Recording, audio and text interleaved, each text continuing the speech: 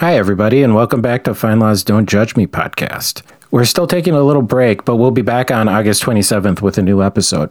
Meanwhile, we have a special guest interview to share with you that I think you'll enjoy. As part of its voting rights project, FindLaw recently sat down to interview Professor David Schultz.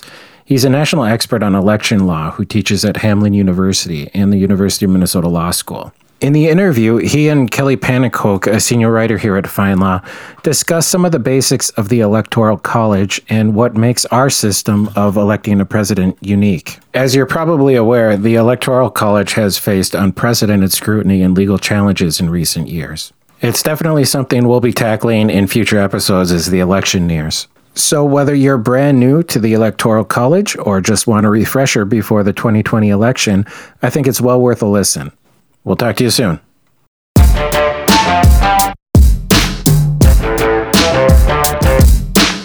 Hello, everyone. My name is Kelly Panicoke, and I'm a senior writer with FindLaw.com. Joining me today is Professor David Schultz, a national expert and author on election law. Presidential elections in the United States are not determined by popular vote. Instead, electors from each state vote in what is called the Electoral College process. Today, Professor Schultz is going to talk to us about the Electoral College, including why it was created, how it works, and whether or not it still makes sense for today's modern government. Thank you so much for joining us, Professor Schultz. It's my pleasure. Thank you for having me. Thank you. So my first question for you is, what inspired your research into the Electoral College? There's a couple of different reasons into it. One of them is that my specialty is election law. And because presidential elections are so important, it naturally became of an interest to me to understand the process for how we go about selecting the president of the United States. Second, for reasons that we'll start to talk a little bit about here in the next few minutes, we've had two elections in the last 20 years where the popular vote and the Electoral College vote have gone in different directions, and therefore making the Electoral College a very important, let's say, newsworthy institution that most people don't think about. So a combination of interested in election law, interested in presidential elections, and in some of the anomalies that I think the Electoral College produces have all sort of led me to become very interested in it. And also, for reasons that we'll talk about today, the Electoral College produces this unusual thing called a swing state phenomena, where effectively we have a small number of states that effectively determine who becomes president of the United States. So there's a whole bunch of multiple reasons that we'll lay out today, and people will be able to see as to why I get I'm passionate or interested in the Electoral College. Sounds very interesting. So let's talk a little bit. Can you explain how the Electoral College works for some of us that aren't as familiar? Sure. I need to take us back in time and take us back to 1787, which is the creating of the American Constitution. And to understand that, we have to understand that there were several, let us say, conflicts or dilemmas that our constitutional framers had to deal with. One of them was the fact that we really are, the United States, the first, let's say, republic or popular government in the world. Across the world, all the other governments are what? They are monarchies, principalities, maybe what we would call today, maybe totalitarian governments. But this idea of the people selecting and voting was unusual. That's one thing to keep in mind. The second thing to keep in mind was how, I'm going to say, fear or distrust was an issue of the Constitutional Convention. And what I mean by fear or distrust is that there was the fear by the slave states that if the free states got too much power, they would get rid of slavery. The free states were fearful that if the slave states got too much power, we'd be all slave. The small populous states were fearful that if representation was set up in a certain way that favored big states, they would be unimportant, and the big states thought the same thing about the small states. So there were all these different conflicts that are going out there that the that the Constitutional Convention had to deal with, on top of which the government that we were creating was emerging out of our first Constitution called the Articles of Confederation, of which there was no independent president. And the concern was, how do we create this new office of the presidency, which didn't really exist before, without making it so powerful that it would be like bringing back the King of England, or too weak that it wouldn't be able to get anything done. So think of the picture here.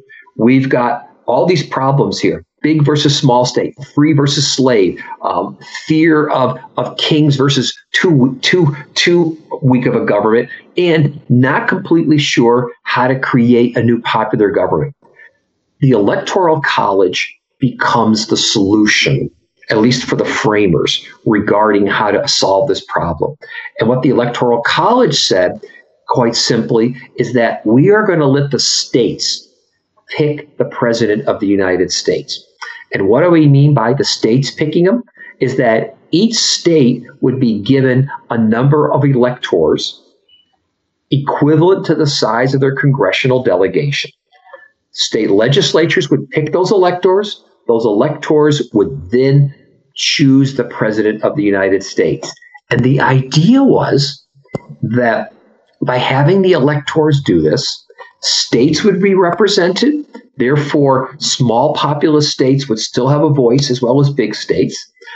Having the electors pick the president would mean that hopefully these electors would be independent enough to pick somebody who would be distinguished, who would be good, who would be a true leader. And the idea was that the Electoral College would overcome regionalism, sectionalism, that it would protect majority rule and minority rights. There's a famous writer from the 1970s, Martin Diamond, who makes this argument and says that it's all about what? The Electoral College, about trying to balance majority rule and minority rights through this strange thing called the Electoral College. Now, I know all this sounds very complex, but at the end of the day, the framers thought, again, circa 1787, that the Electoral College was the way to address these different competing needs or compromises to pick the president of the United States. Wow. So has the Electoral College changed much since the framers created it?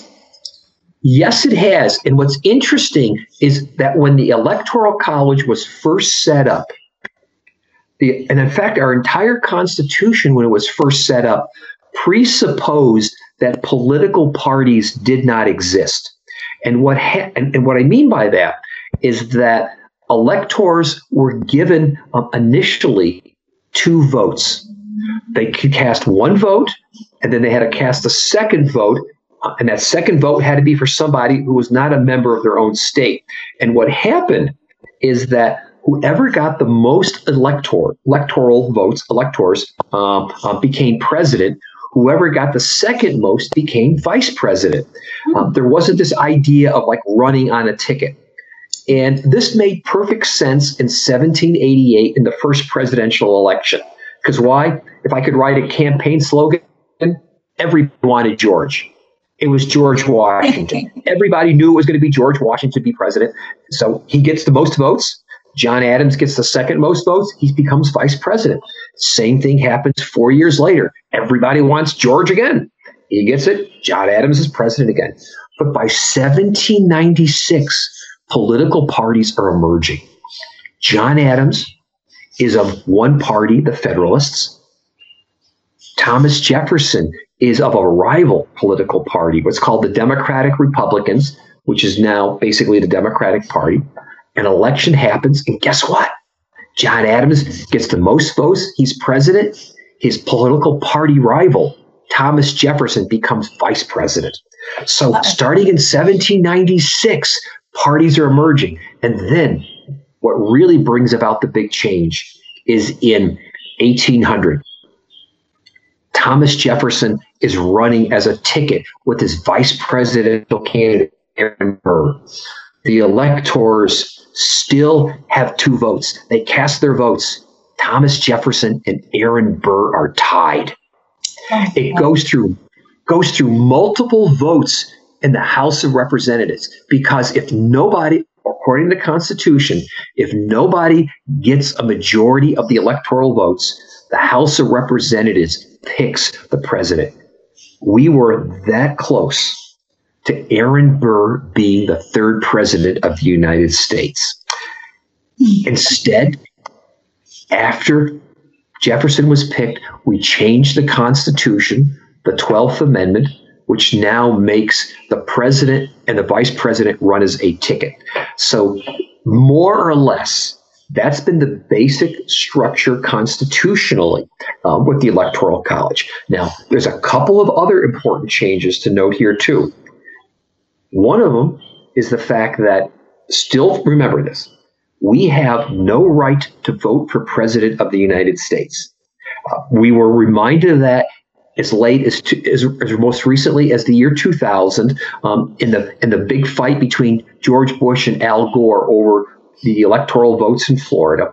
And what the Supreme Court pointed out is that the authority to pick the electors still stays with state legislatures, but really since the 1820s, state legislatures have given the public the right to use votes within their states to select the electors. So think about how our election goes now. If we're going to update it to the present, what our presidential election really is I call it the race to 270. And what I mean by the race to 270, there are a total of 538 electoral votes. In order to win the presidency, a ticket has to win 270, which is a majority of those electoral votes. Those 538 electoral votes or electors are distributed across the United States roughly on the basis of population, which means bigger states like California, by bigger I mean more populous, get more electoral votes, but every state gets at least 3 electoral votes. And so our presidential election is really 50 separate state elections plus District of Columbia competing to amass electoral votes, where the state legislatures are saying that the people get to pick the electors who pick the president.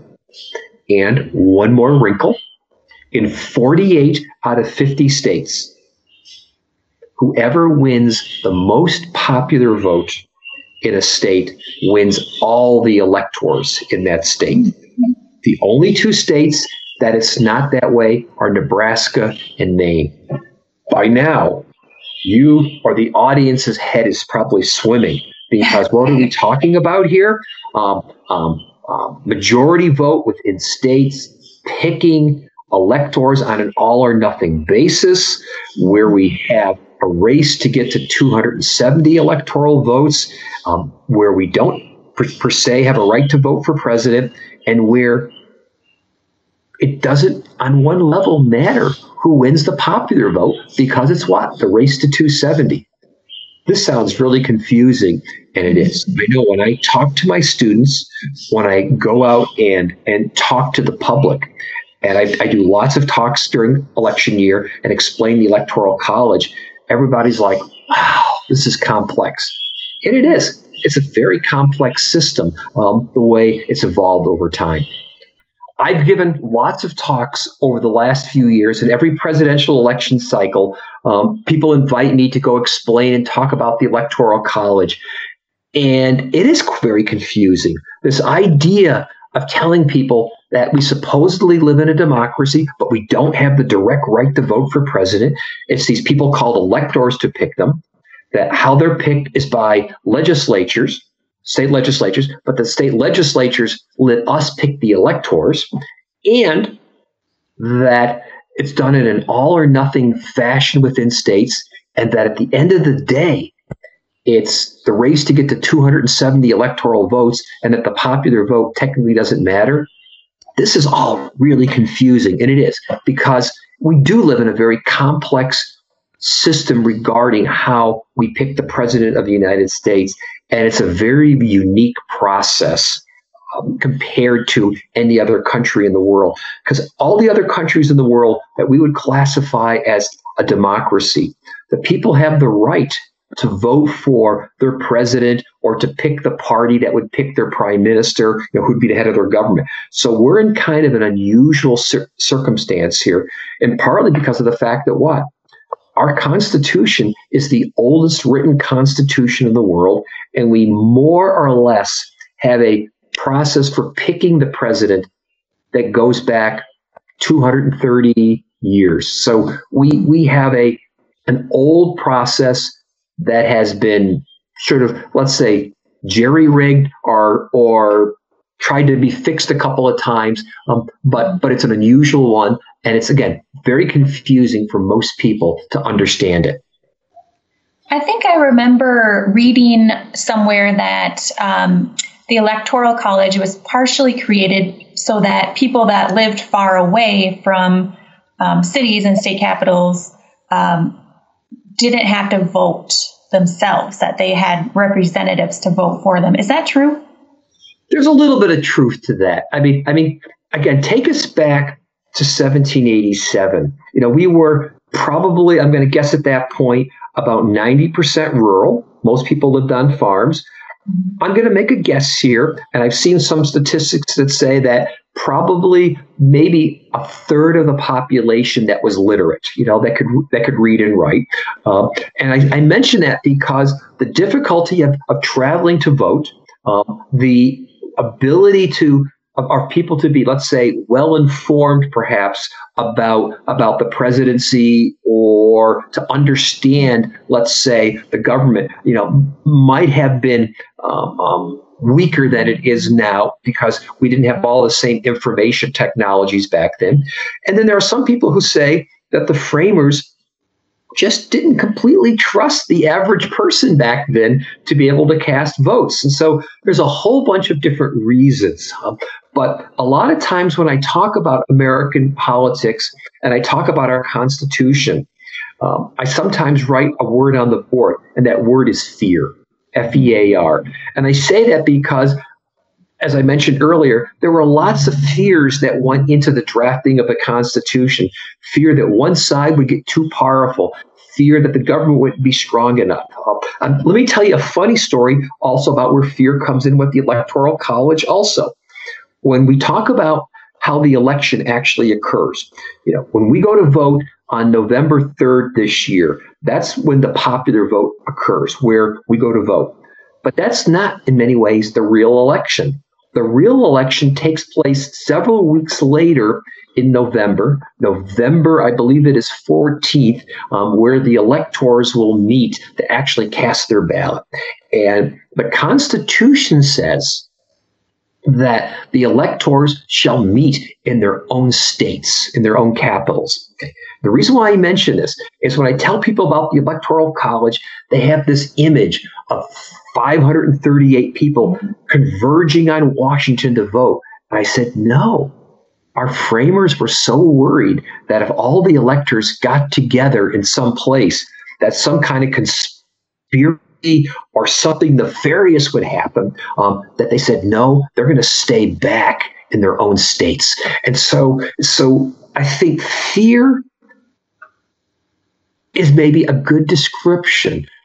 Again, Martin Diamond's description, maybe that fear is a fear that somehow minorities, unpopular views, small states would not be represented. And again, there was the hope, the belief that the Electoral College would protect those minorities, whether they were the farmers, the rural people, the people in small states.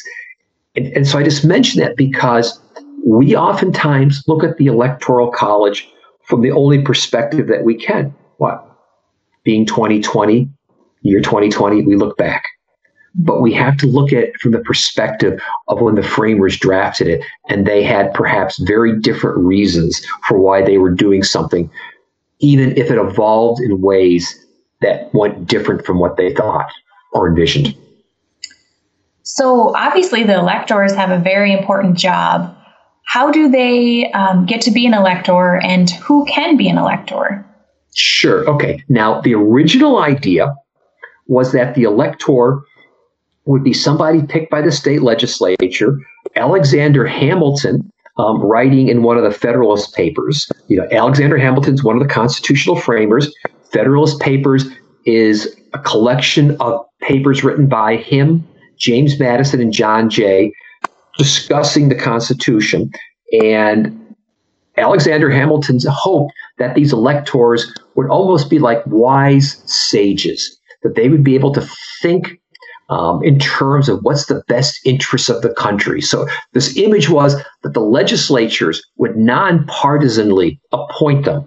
These individuals would then deliberate and say, the best person for president is George Washington or Thomas Jefferson or Abraham Lincoln or whatever it may be. Okay, that was the idea. But with the evolution and involvement or creation of political parties, what really happens now is electors are generally friends of the presidential candidates. So what happens, let's say for this coming November, that it's Donald Trump versus Joe Biden. Joe Biden is going to have a slate of electors that he wants in each of the 50 states plus District of Columbia. Donald Trump is going to have his slate of electors in all 50 states plus District of Columbia. And these are generally people who are very loyal, who are generally pledged to vote for the winning candidate. And whichever candidate then wins, as I mentioned before, wins the most popular vote in that state, gets to seat his electors. Now, the reason why this is important is that if the original idea behind the electors was that these were wise sages, very deliberative people, it's less clear that that's what their role is today. Is that I don't want to quite go as far as saying they are partisans, but that's a little bit closer to where they are. But this raises an interesting question that over time, we've had what's been known as faithless electors. That is, even though individuals said they were pledged to vote a particular way, when it got to the casting of the electoral vote, the elector didn't vote the way they thought they were going to. And over time, none of these faithless electors have actually affected the outcome of an election. But if you were to get a very close election, like in 2020, many people are anticipating that this could be a very, very close election. Let us say one or two electors, or maybe three electors, decide to say, I don't like Trump or I don't like Biden. I'm going to vote for whoever it may be. That could be critical. Actually, there's a really interesting case that the Supreme Court just decided recently regarding faithless electors and whether states can require them to vote according to the way they were initially pledged or told to do so by their voters. So let's talk about that case. The Supreme Court held that states can punish faithless electors. Can you tell us a little about what that means and why it's important? Okay, sure. What many states have done is to pass laws requiring electors to vote according to the way that the popular vote went in that particular state. And what the Supreme Court recently decided was that a state may punish an elector who refuses to vote the way the popular vote requires that person to vote. And that's a pretty important decision because it talks all about what? The way we pick presidents of the United States. So would you say the ruling is an all-out ban on electors voting against their pledge, or is it just that states can decide to punish them if the state wants to? It's not an all-out ban on electors voting their conscience or the way they want. Instead, what it says is that if a state does want to pass, again, what's called a faithless electoral law, they may do so. And if they wish to punish them by fining them, they may do so. Now, so far, not all the states in the country have laws like this, but it is possible that a decision like this may encourage more states to pass similar laws, especially when our elections have become so polarized and so divided, where states may be fearful that if they don't compel electors to vote the way they're supposed to, it could affect the outcome of an election, or it could lead to electors doing who knows what. Okay. So at this point in time, what happens if a state doesn't have a law on their books punishing faithless electors?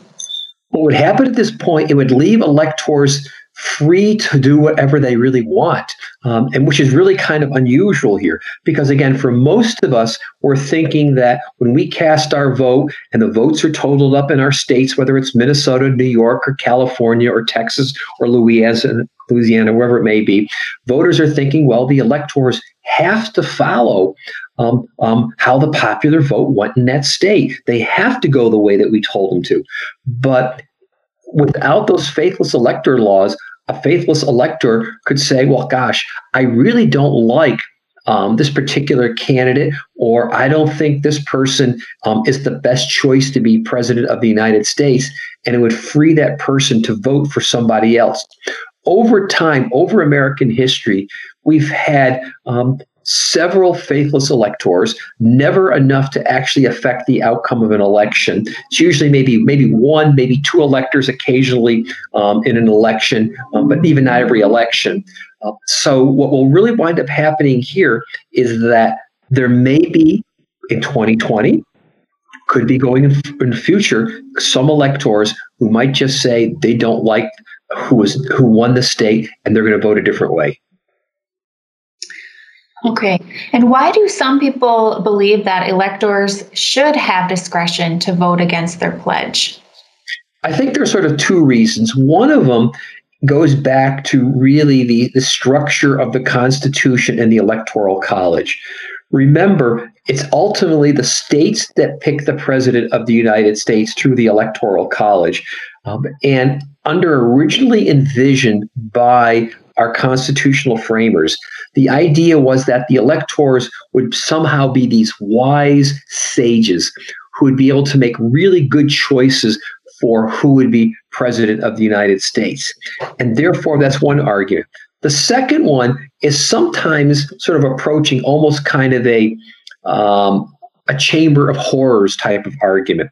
The argument being that, well, what if the people take leave of their senses and they were to vote for, I don't know, Fido the dog or something like that, or they were to pick somebody who's totally unqualified? Or what if, for example, somebody wins the popular vote in a state, but then that person goes on to die or commits a major crime or something? So giving the electors some discretion to be able to make their own choices, I think, is partly why some of the defenders want to be able to give the electors wide open discretion. Okay, that makes sense. What do you think the framers would say about the recent Supreme Court decision? This is a really tough question here because there's not a lot written in terms of the Constitutional Convention about the Electoral College.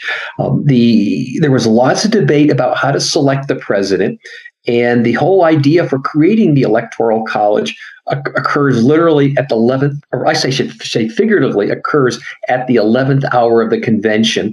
Not a lot of debate, not a lot of text on it. One could argue and say, on the one hand, that the states were given very broad authority to determine who the electors are and to pick them, which is what the majority opinion in the Supreme Court recent cases said. Or you could find evidence within the debates of the Constitutional Convention that the electors were supposed to be given wide discretion. So like on so many other things, when we get to the Constitution and trying to figure out perhaps what the intent of the framers were, it's not completely clear. Okay, interesting. So what does the decision mean for the 2020 election and beyond? Well, what it means for the 2020 election is that we may have it be less likely that we'll be surprised by an elector changing his or her vote for somebody else. And under some scenarios, some predictions for this election, some people are thinking that this could be one of the closest elections in American history. Some think that even though the popular vote seems to be favoring one candidate as opposed to another right now, that in those critical electoral votes, it's very close. Some were fearful that the switch of one or two electors could mean the difference between one person winning versus losing the presidency.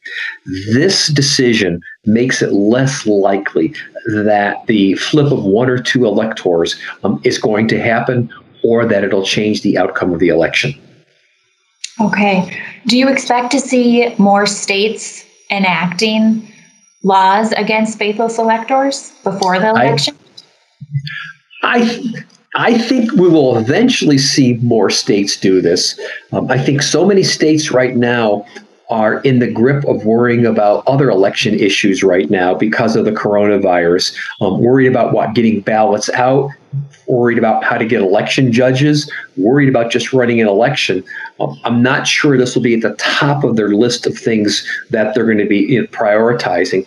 But I would definitely think that going forward after this decision, it empowers states to want to do this.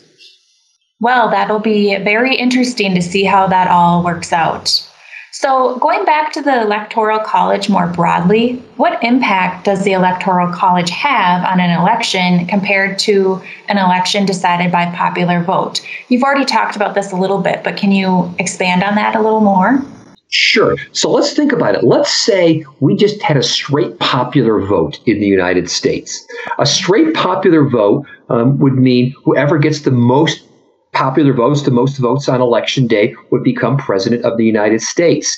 And the argument for some is that if that's how we were to hold an election, would it create an incentive for presidential candidates to only visit very large populous states, for example, like a California or a Texas, a Florida, New York, to name, for example, the 4 most populous states in the country? Would they ignore, let us say, a North Dakota, a South Dakota? Would they say, well, there's not that many votes really in a Rhode Island, and I'm not going to really worry about that? So on one level, a popular vote would just simply add up all the votes. Whoever gets the most votes would win. And that would potentially mean that some states get ignored, possibly get ignored in the election. Now, with the Electoral College in place, a couple things to think about here. One is, as we've seen now for 5 times in American history, the winner of the popular vote doesn't necessarily win the Electoral College because of the way electoral votes are distributed across the country. Every state gets a minimum of 3 electors, no matter what. That's the bottom, can't go any lower than that. There is a little bit of a distortion effect. And what you can wind up having is where a candidate can win the popular vote but lose the Electoral College. We saw that in 2016, where Secretary Clinton received about 2.5 to 3 million more popular votes than Donald Trump, but lost in the Electoral College. In the year 2000, Al Gore received about 500,000 more popular votes than did George Bush, but lost the presidency because of the Electoral College. So the difference is that the Electoral College, it's important for the distribution, where those votes are that one is getting them from. And what this creates is an unusual circumstance that we also know in the United States, that partisanship has become incredibly rigid. We know that we're becoming very, very partisan. And there are some states in the country that are so overwhelmingly Democratic, for example, New York or California, that on election day, it's pretty easy to predict that a Democrat's going to win. In fact, it's easy to predict months in advance of the election. On the other hand, there are states, let us say, such as Louisiana, Mississippi, Alabama, that are so overwhelmingly Republican that we know how they're going to vote. And this is where it gets to my research now, is that back in 2015, I co-authored a book called Presidential Swing States.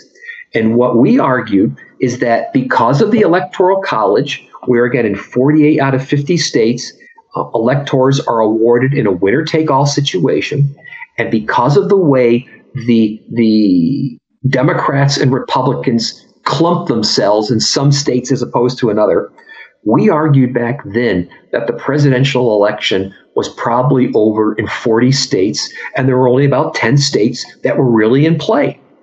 And the candidates in 2016 acted that way too. They only campaigned in a few number of states, places like Pennsylvania, North Carolina, Florida, Ohio, Michigan, Wisconsin, places like that. And what the Electoral College has created with that partisanship is we have really only a few states that wind up really mattering at this point. Going into 2020 election, again, looking at the distorting effect of the Electoral College, I'm arguing that there's probably only about 7 states, maybe 8 states at most, 7 states that are truly competitive. And for people who are wondering, I can list them for you. Most of the campaign in 2020 is going to center around Pennsylvania, North Carolina, Florida, Michigan, Wisconsin, perhaps Minnesota, and Arizona. Those are the 7 states that are in play. Right now, looking at the Electoral College, Donald Trump and Joe Biden each have somewhere around 205, 210 electoral votes pretty comfortably on their side. They're going to fight for the remaining 100 electoral votes, which are going to determine who gets over the top. So this is how the Electoral College has affected strategy over time, creating certain states that are more important. For some people, the argument is that, well, if I'm a Democrat in Texas, a Republican in New York, why should I vote? Because my vote might not mean anything. No, you still should vote. You still should vote, because if nobody voted, then of course things would change. But there's also, of course, non-presidential elections to worry about. But certainly the presidential election system with the Electoral College and our partisanship has really created this, again, if I can use the word, distorting effect in terms of how campaigns are undertaken. Wow, interesting. Now I have an opinion question for you. So in your opinion, should we get rid of the Electoral College process? Does it still make sense today? Does it serve its purpose?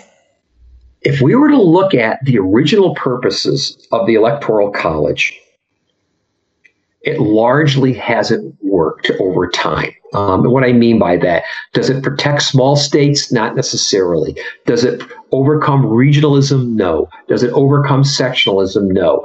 So a lot of those original premises haven't worked out over time. It's also produced a situation where, for many people, the idea that somebody can be elected president of the United States but not win the popular vote doesn't strike most of us of what it means to be democratic now. So if I were, and I don't have it with me, I was going to say, if I could wave my magic wand, I don't have one. So if I wave my magic pen here, I would say, yes, we should get rid of the Electoral College.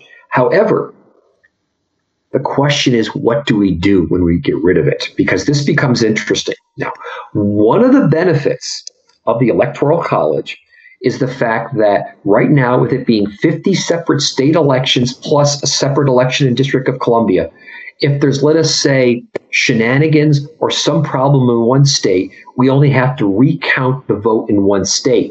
If it's now a national popular vote, would we be potentially in a close election recounting in all 50 states plus the District of Columbia? So that's one issue to think about here. The second issue is, would going to straight popular vote mean that what?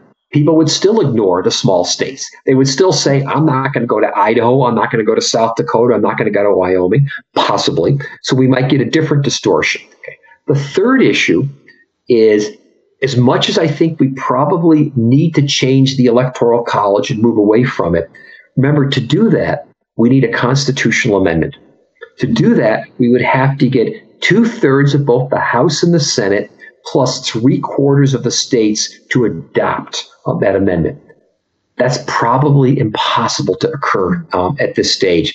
So what I actually recommend instead is, remember I mentioned to you that state legislatures still get to decide how to pick the electors. They lit the public vote, and in 48 out of 50 states, states allocate electors based upon winner take all. Okay. Maybe this is not the best solution. Maybe it's the second best solution, is to say, why don't we try to get more states to allocate their electors on a proportional basis? Which means, for example, let's say in California, let's say a Democrat wins 60% of the popular vote and a Republican wins 40%. Maybe we should allocate the electoral votes 60-40. Or in a state like, let us say, Texas, where Republicans have dominated for years, let's say Republican gets 55%, Democrats 45%, allocate it that way. It's maybe not the optimum solution, but it gets us closer to that idea of getting it being more proportional. Still going to be some problems with distortion, but I think from a constitutional perspective, given the fact that it's unlikely to get an amendment to change, even though 60% of the American public wants to get rid of the Electoral College, it's going to be very hard to get rid of a constitutional system that's been around for, 230 years. So I would say 2 cheers for getting rid of the Electoral College, 1 cheer for keeping it. Okay. Do you foresee a solution like the one you just suggested? Do you foresee that happening anytime soon? Not necessarily, although we are seeing increasingly states experiment. For example, the state of Maine is actually going to use in 2020 ranked choice voting as a way of picking the president of the United States. I mentioned to you, we've got 2 states, Maine and Nebraska, that already do it proportionally. There are other calls out there, for example, what's called the national popular vote, where it's the call to say that a state should allocate its electoral votes based upon how the national popular vote goes. So there are lots of proposals out there for trying to reform it, just that none of them seem to be getting the consensus yet. What I think has to happen, this is unfortunate to say, is that we probably need to have another election occur where something goes wrong that people perceive it's going wrong. And what I mean by that is, we know Democrats right now are upset with the Electoral College because what? They claim that in 2016 and in the year 2000, a Democrat should have been president but lost in the Electoral College. Perhaps if now, let us say, something were to reverse to happen. Let's say, for example, Donald Trump were to get the most popular vote in 2020, but lose the Electoral College to Biden. It might create more of a bipartisan consensus to do something. But right now, in the same way that we are so divided politically on so many other issues, I think there's this partisan divide over the Electoral College also. Okay. Wow. So interesting. Thank you so much, Professor Schultz, for your insights and all of your knowledge on this. This has been really, really informative. For more information on voting law, visit findlaw.com/voting. And if you do want to contact Professor Schultz, he's available by email at dschultz@hamline.edu. Thank you.